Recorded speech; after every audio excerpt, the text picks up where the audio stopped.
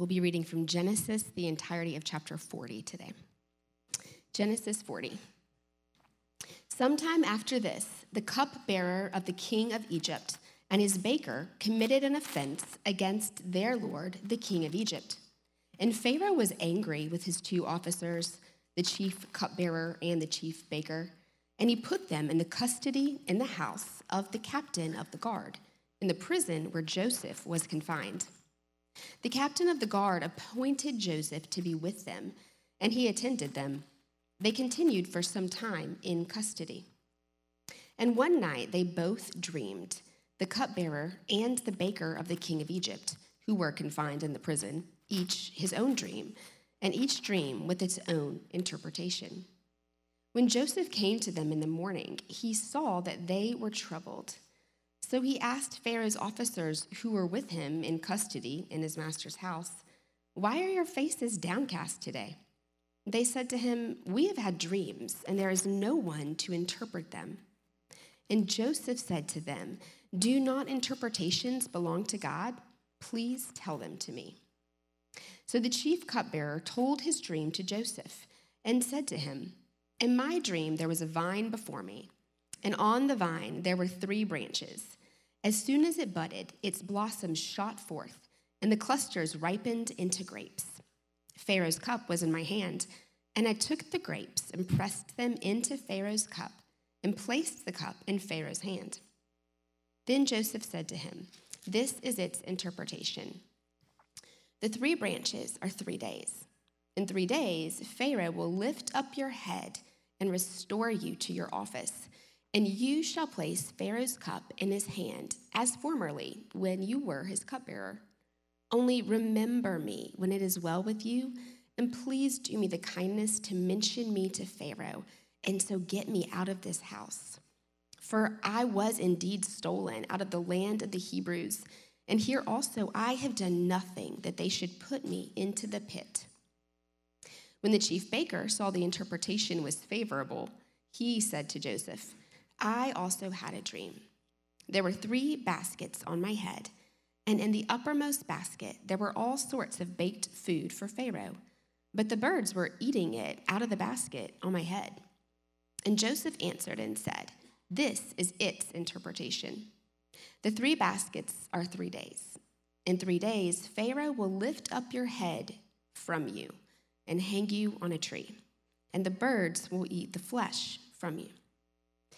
On the 3rd day, which was Pharaoh's birthday, he made a feast for all his servants and lifted up the head of the chief cupbearer and the head of the chief baker among his servants. He restored the chief cupbearer to his position, and he placed the cup in Pharaoh's hand. But he hanged the chief baker as Joseph had interpreted to them. Yet the chief cupbearer did not remember Joseph, but he forgot him. This is the word of the Lord. Thanks be to God. Let's pray. Father, we thank you for your word. We thank you that from beginning to end, your word holds fast and true, that it declares your steadfastness and your faithfulness to all generations. We pray that you will speak to us through your word today. Speak through Ryan. Prepare our hearts and our minds to hear from you. And it's in your sweet name we pray, Jesus. Amen. Amen. Y'all can be seated. Anybody have weird dreams? we were sitting around the table this week, and I was asking the kids, kind of, sermonizing and looking for content. And no, I'm just kidding, but kind of, but it just happens. It's a casualty when you're a preacher's kid. But I said, anybody have any weird dreams? And one of my sons, he said, "Yeah, Dad, I've been having this really weird dream over Christmas. It's that the Grinch has been trying to break into our house every night." And it's not like the pleasant, it's the Jim Carrey Grinch, like the one that's not, you don't want that Grinch in the house. So we're in a series of messages that we're returning to after Advent season, where we're walking through the book of Genesis. And we've been in this series for about a year because we as a church believe it to be so significant and important to walk through books of the Bible, because what it does is it presses us into the whole context of what God is about in His Word and what He wants to teach us. We can't pick and choose what we want to hear and what we don't want to hear, because we believe that all of God's word is profitable and useful for our souls and our hearts. Amen? So Genesis 40 has something for us this morning, and I'll do my best to discern what that is and teach that this morning. The book of Genesis, being the first book in the Bible, was written under the inspiration of the Holy Spirit by Moses. And what we notice about the book of Genesis is that it's a book that it's intentional to tell the origins and histories of mankind, God's relationship to mankind in the early years, in such a way that the redemptive narrative is framed throughout it. Like, there's a lot of stuff that's in there that you think, I wonder why they spent so much time on that. And a lot of stuff that's not in there, like Nephilim, like, why didn't he spend more time on that, right? So we got all these questions, but one thing's clear is that there is there really aren't any gaps as far as the narrative of redemptive history, right? That's clear in the book of Genesis. So that's what is best for us to focus on. And one of the other things we see about the book of Genesis is that it does not paint the story of humanity with rose-colored glasses, right? It's not embarrassed to talk about the real nature of mankind. The story is real, and the narratives are true about just how bad sin can be in the world, but even more so, just how good and gracious our Creator, Sustainer, and Deliverer is. So in this book, we've encountered many stories over the last year that we feel familiar with, that we could take out the name of the person and put our name in. And that's because, if we're honest, human nature is not all that unique, is it? And so what we're going to look at today is we're going to pick up with the story of Joseph. We had just gotten introduced to Joseph before Christmas, and now we're going to pick up. But I want to give you a little bit of context, not about the whole book of Genesis, but just about Joseph. Okay, so Joseph is a character in the Bible that seems to absolutely have it all. He is the favored son of his father and his mother. And he has 10 older half-brothers and one younger full brother. They become the 12 tribes of Israel. And in his younger years, he didn't think, you could describe him as pretty cocky and arrogant, to be honest. And he didn't think twice about telling on his older brothers in Genesis 37:2 when he had the chance in their wrongdoing. And because of this, you've got the favored son, you've got all the other brothers that are bad. And then because he's the favored son, the father in his sin just absolutely throws this robe on Joseph to just announce to the world that he's the favored son. And as you can imagine, this causes some problems with the other boys in the family. And as a 17-year-old young man, the Lord, not only does he have this coat, but he has these revelations. He's able to interpret these dreams. It's been a part of his story the whole time. And so he has this dream about two different dreams. And what you notice in the Bible, and we'll look at it next week, is that anytime that there's two dreams, it's to instill more certainty that it's actually from God. We'll see that in Genesis 41. But he has these two dreams. One is about this sheaf that rises up, the sheaf of grain that rises up, and all the other sheaves bow down to it, which is to insinuate his relationship to be far superior to the other brothers, and they'll bow down to him and serve him. Then he has another similar one about the sun, the moon, and the stars and the planets, and they're all bowing down to him, even his mother and his father. So these dreams are interpreted to the brothers, to the family, and it is just too much for the brothers to take. And so Joseph is tasked by his father, Jacob, or also known as Israel, to come and to check on his older brothers who are in a distant land. And he goes, and as they see him arriving in that land, Judah, one of the brothers, gets this idea: let's get rid of him forever. Dad'll never know. We can just make up a story. We can cover it up. And so what they do is they actually sell their little brother into slavery to these Midianite traders who are headed to Egypt. And so he gets into Egypt as a slave, and he goes into the second highest ranking person's house, Potiphar's house, and he is a servant in Potiphar's house. And he's serving faithfully there, and And we're not told how long that he's in Potiphar's house and how long he's in this prison that we're going to talk about today, but it's a total of 12 years. I don't know how the breakdown happens. The scripture's not clear on that. But Potiphar's wife decides that she wants a relationship with Joseph. And so he is just in turmoil every single day that he comes into the office, right? And he is seduced by her day in, day out. And finally, one day, she just says, I'm going for it. She seizes him, and he escapes, and she keeps his cloak. And that's just enough evidence to get him thrown into prison. And that's where we pick up today. Where we pick up today is we have this man, Joseph, called by God, destined for fullness of life in the kingdom of God, under the favor of the Father, yet unjustly enslaved and imprisoned for 12 years.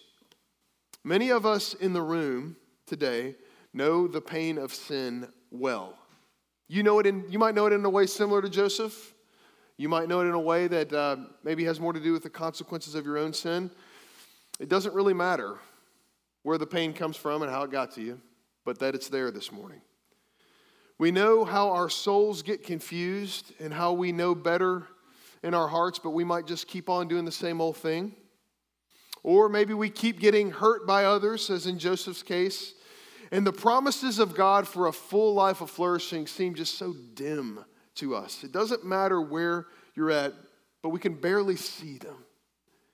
In 1773, there was this man named William Cooper who knew the pain of sin well. He was a man like me and like you, a man who battled on and off with deep depression. And church, let's be real, he battled on and off with depression not only before he was a believer, but after he was a believer, attempting suicide at least 5 times. And he was befriended by this guy named John Newton, who you probably know wrote the hymn Amazing Grace, the most famous hymn of all time. And he was a writer, and he began to write about the pain in his heart. He began to process the pain in his heart, that mystery of having the promises of God in one hand, but the pain of sin in the other. And he penned this poem that I think really describes the Joseph experience in this world pretty well. And it's called Light Shining Out of Darkness.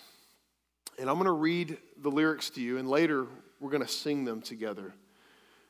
The poem goes like this: God moves in a mysterious way, his wonders to perform. He plants his footsteps in the sea, and he rides upon the storm. Deep in unfathomable minds of never failing skill, he treasures up his bright designs, and he works his sovereign will. You fearful saints, fresh courage take. The clouds that you so much dread in this world, they're actually big with mercy, and they're going to break. And when they break, they're going to break in blessings on your head, Cooper writes.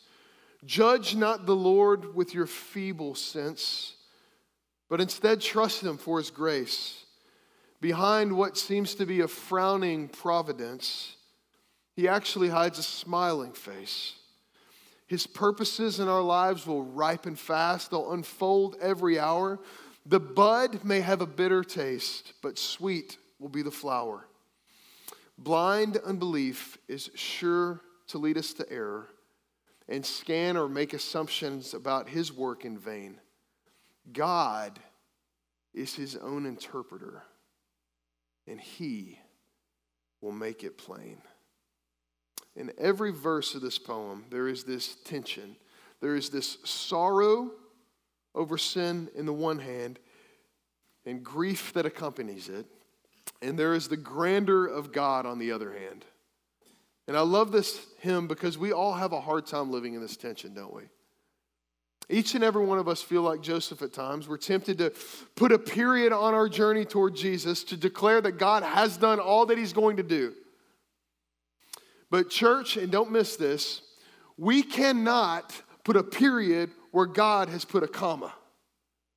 You never know what God is up to.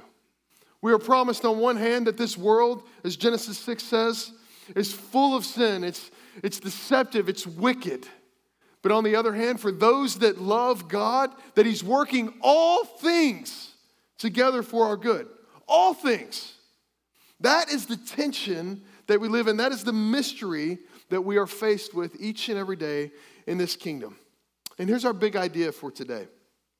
Maturing as Christians means that the Lord is ever increasingly becoming the only trusted interpreter of our circumstances.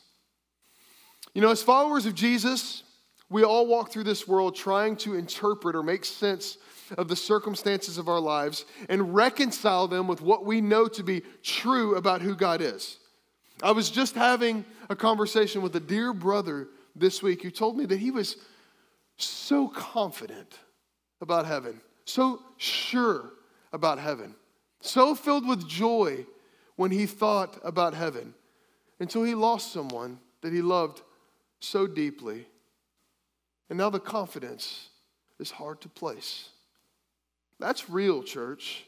That's the real mystery of what it looks like to live in the kingdom of God. And in these moments, when our circumstances overwhelm us, like where Joseph's at, is we search, we grasp for some type of interpretive device to help us interpret the circumstances that we are bearing and that we're going through and reconcile those with what God has said to be true of us.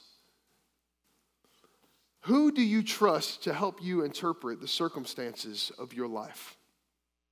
Do you trust yourself? Do you trust the latest news headlines as you turn on the TV or scroll through the news feed? Do you trust the stock market? Do you trust your own education, your own ability to pull it together? Do you trust your family? Or do you just leave it up to karma, some good vibes, right? I can tell you some amazing, amazing people who have had to endure some terrible, terrible things. And each and every event has been within the hand of God for each and every one of us. And we must return to him as the great interpreter of our circumstances if we're ever going to find any comfort in this world. And we're going to see this clearly in Joseph's life today. So a few things that I want to look at about Joseph's life in Genesis 40. I'm not going to read all the way through Genesis 40 again. We've heard the story. But I want to look at the providence of God, what that is, how it's playing out in Joseph's life. I want to look at like what it would mean for us, for the Lord, for Jesus Christ himself, to be the greatest interpretive device for us to make sense of life in this world. And lastly, I want to look at the faithfulness of God in the midst of our pain. So let's dig into that providence piece here. Here's what we see is that kingdom usefulness and prosperity is God-given. It's not self-generated.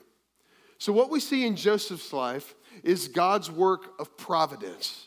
God permits Joseph to be misunderstood, to be taken advantage of, to be sinned against greatly, to bring about his amazing plan of redemption and restoration, not only in Joseph's life, not only in Joseph's family, but in the world.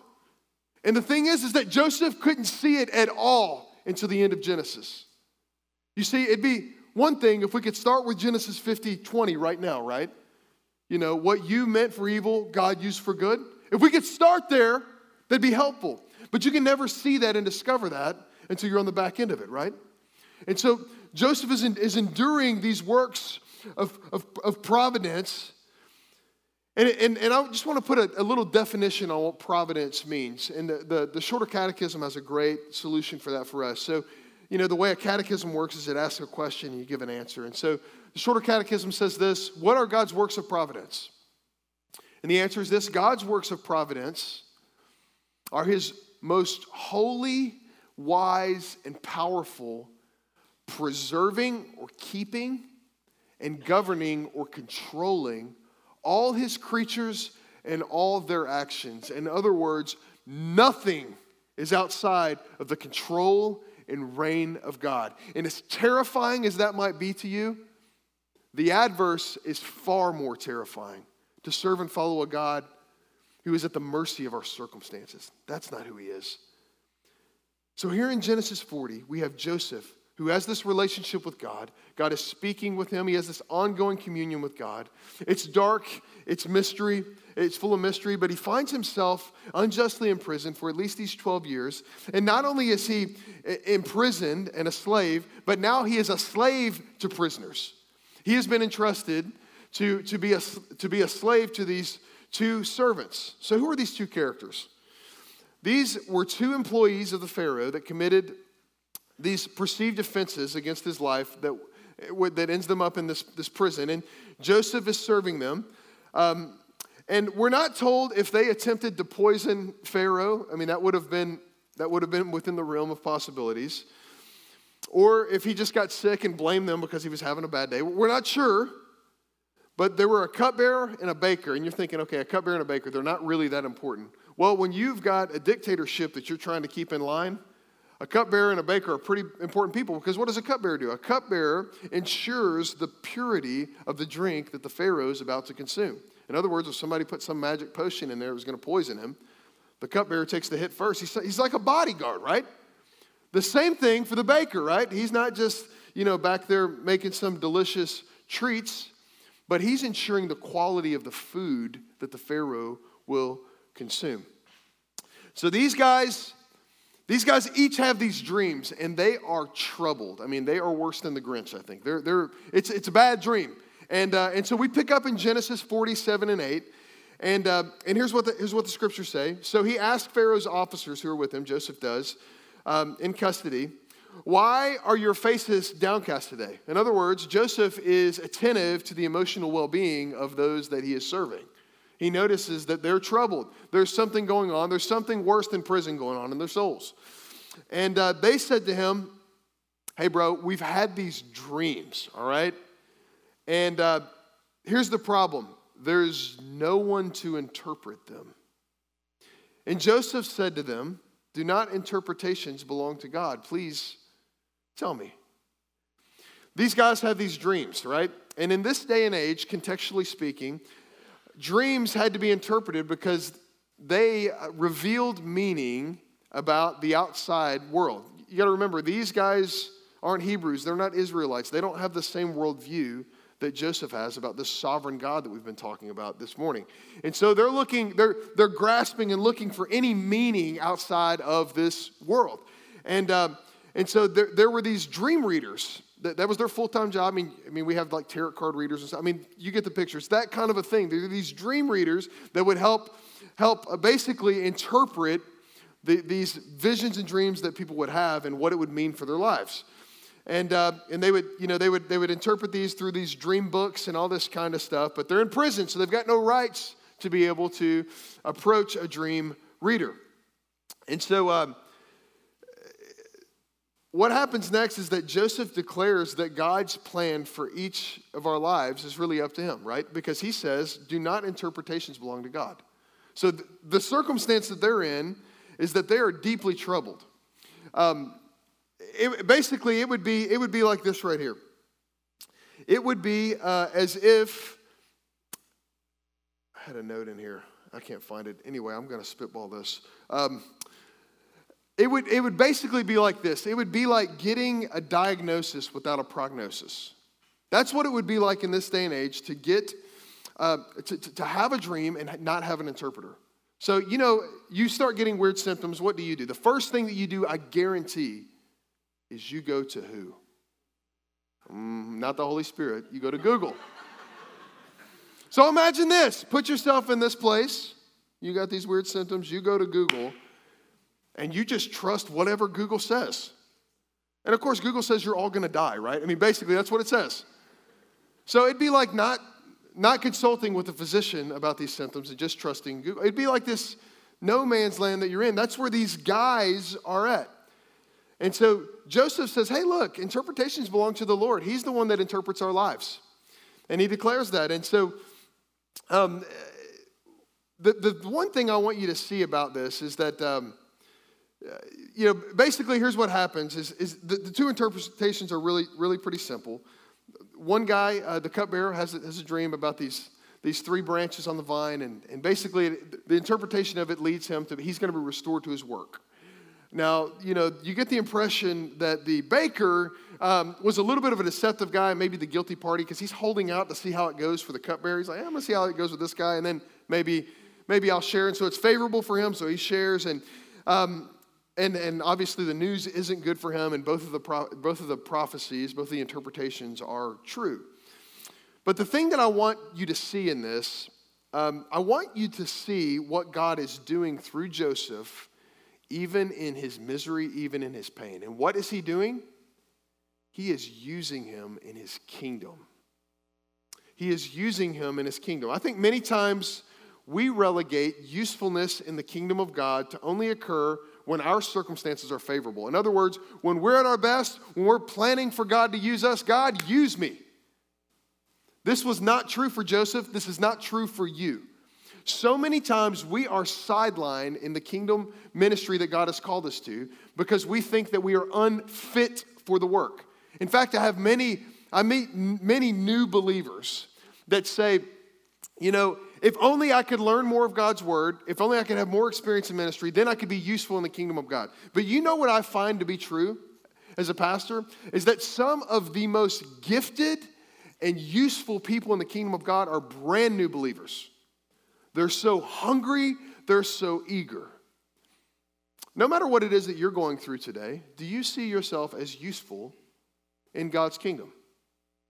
Do you see yourself as someone that God desires to use in God's kingdom? Maybe you have endured tragic pain. Can God use you right now? Maybe you are even having doubts about your relationship with God.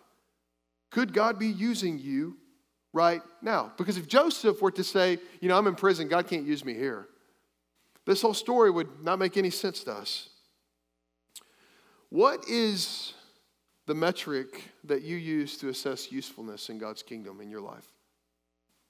Because it's not how long you followed God. If that were the case, the church would have never been planted, right?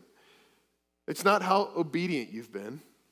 In fact, many times God uses our disobedience as he draws us to repentance to make us most useful in his kingdom. Friends, we can lay down our heads at night and put our hands to the plow tomorrow and endure much pain because God is providentially directing each and every one of our lives. Is the providential working of God a comfort or a conflict for you today? Are there any things in your life that make you think, yeah, I'm just not useful in God's kingdom? Because that wasn't the case for Joseph. Let's keep going here. Let's look at this idea of interpretation. So Jesus is ultimately the only way to interpret the circumstances of our lives. So the pain, the trial, the suffering, whether it's self-inflicted or inflicted by others, with the ultimate plan of God that we're going to flourish and he's working all things together. We live in that tension. Jesus is the only one that keeps us in that tension, right? Because he says it in Genesis 40:56, like, do not interpretations belong to God? Please tell me. And I think this is the key verse to this whole narrative today. These guys were in such a precarious situation, a place to be. And they're terrified because their worldview does not lend them to any comfort in their circumstances. And you'll find that this to be the case, is that if you're not a believer, and you suffer tremendously, and you're not a part of a body of believers, you will find yourself very lonely and very isolated. In fact, I think the church shines the best in our lives when our circumstances are the worst. I think it's the case in every church. And so we see these guys, they're in terrible circumstances. There's no comfort to be found. You know, following the gods of Pharaoh is of no comfort to them. And you know, so what do we do with this gap? What do we do with this gap that we have between our circumstances and God's promises? And I think the first thing we got to realize is that God put that gap inside of us. He's providentially ordained that gap. Isaiah 55 says this, as the heavens are higher than the earth, so are my ways higher than your ways and my thoughts higher than your thoughts. In other words, that gap that exists between your circumstances and your experiences and who you see God to be is put there by the Lord. And it's put there by the Lord so, as Acts 17 says, you will search and find him. That's why God puts the gap in us, so that we will seek his face. And in your searching, if you're not yet a believer, or if you're a believer that's kind of gone off the trail a bit, you will search, that gap will lead you to search in the wrong areas, the wrong idols you will chase down. But ultimately, we will find that it is only through the Lord that we'll have any comfort in the midst of that gap that we're talking about today. So the Lord, in his mercy and kindness, does something amazing about our wandering. He gives us a key. a key to make sense out of suffering, a key to help us endure the mystery, a key to unlock the mystery, and his key is sufficient enough to move through the mystery. Hebrews chapter 1, verses 1 through 3 states this. Long ago, at many times and in many ways, God spoke to our fathers by the prophets. In other words, through prophecies, through dreams, through visions, through healings, through miracles. But in these last days, the writer of Hebrews says something, he has spoken to us by his Son, whom he appointed heir of all things, through whom he also created this world. And he is the radiance. What is radiance? It's emitted heat. It is the felt presence of God.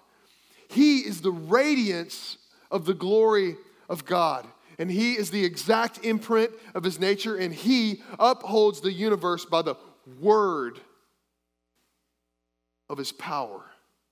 So what's that mean for us that tend to find ourselves in mystery like this cupbearer and this baker?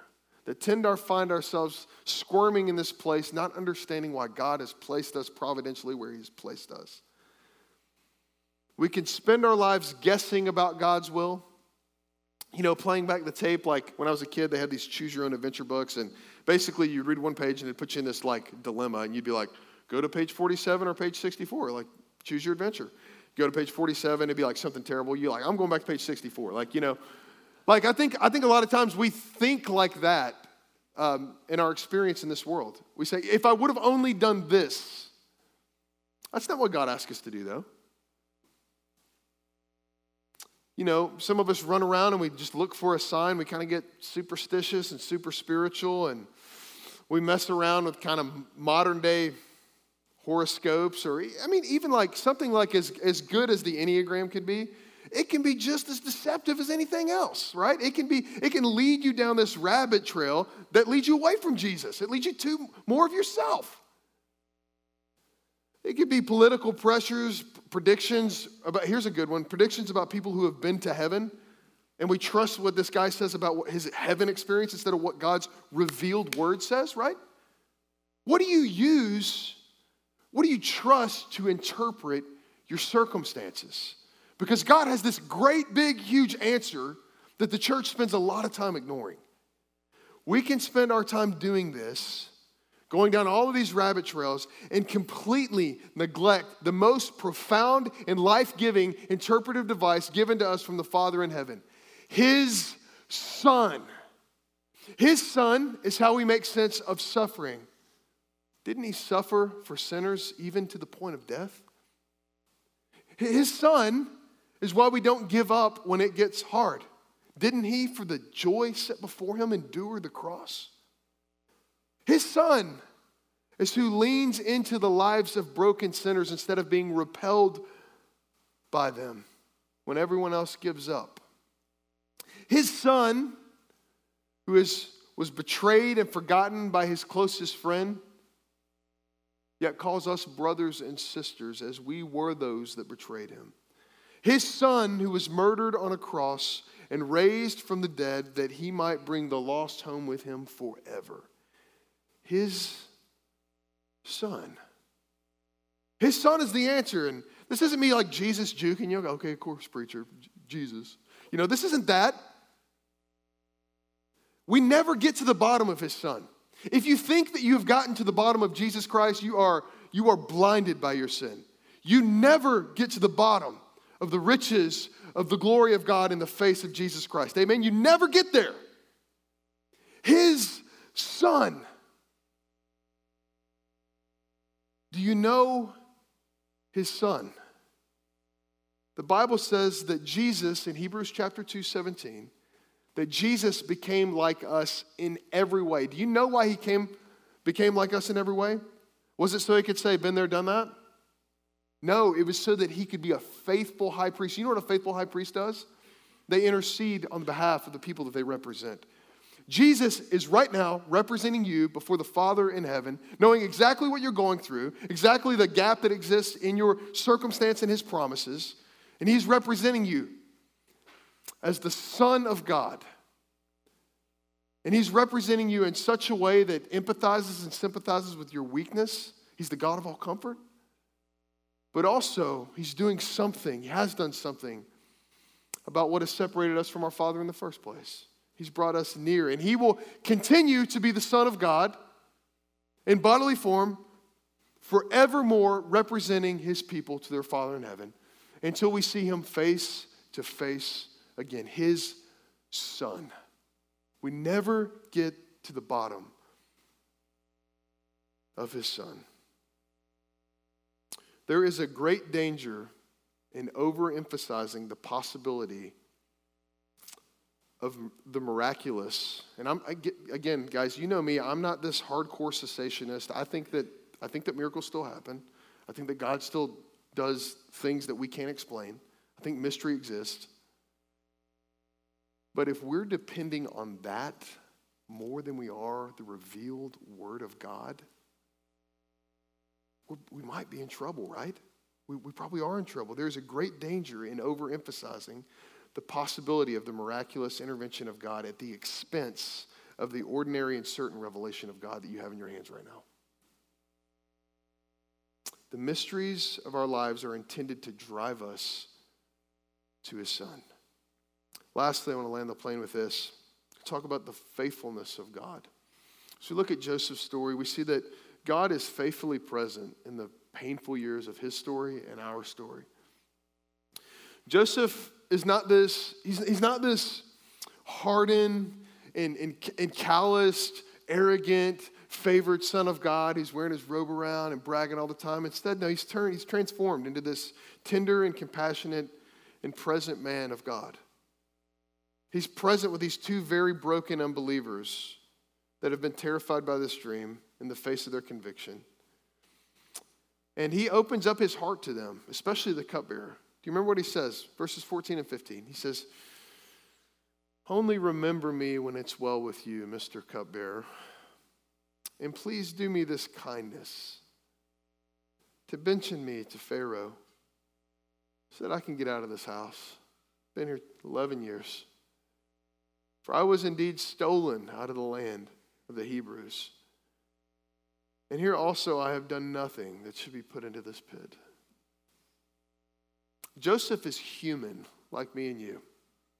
He's suffering, and it hurts. And there's some pain in these years that is stamped onto his life, just like there's some pain in your life right now. That I just be honest, it's not going to go away ever until Jesus comes and he makes all things new. You're going to the thing that you thought was a detour that you wanted to avoid is the path forward now. But that's not a problem for God. It's not a problem for God that you're going to walk with this limp for the rest of your life. It's not a problem for God. He'll never get over these lost 11 or 12 years. He'll never get fully over what his brothers did to him, even though he'll forgive them and be reconciled. But he will get through them. Genesis 40:23 says this, "And the chief cupbearer did not remember Joseph, but forgot him." But do you know who remembers Joseph? You know who remembers you? You know who remembers me? When other people forget about us? Jesus does.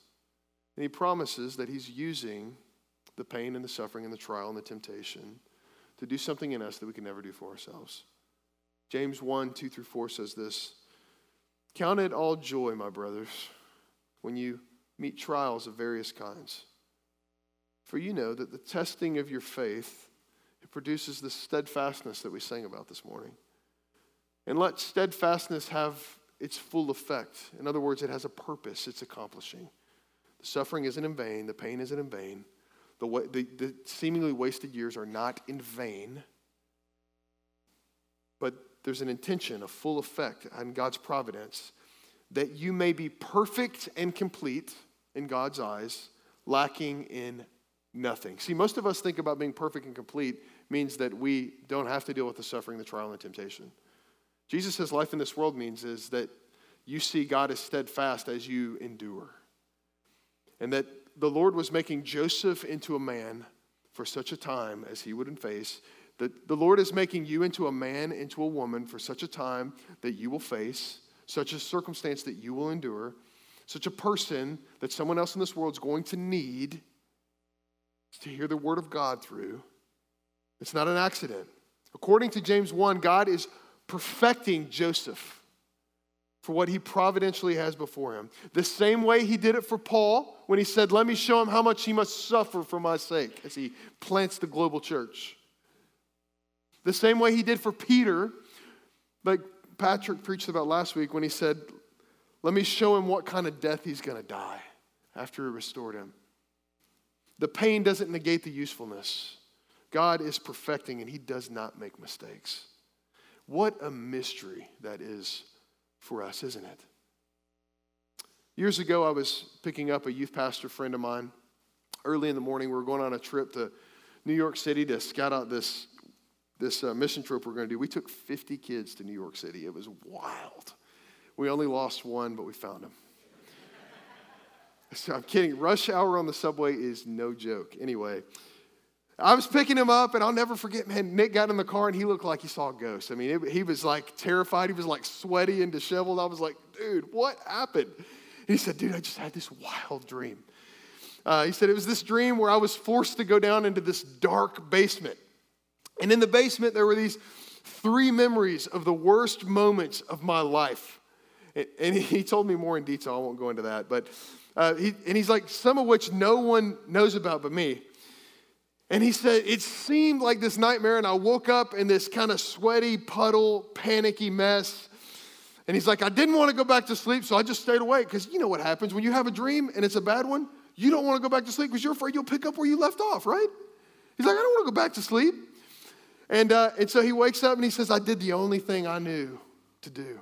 I opened God's word. He said, I turned to Deuteronomy 31:8. It is the Lord who goes before you, Nick. He will be with you. He will not leave you or forsake you. Do not fear or be dismayed, Nick. And he said, Ryan, here's what I saw. He was in the basement before I got down there.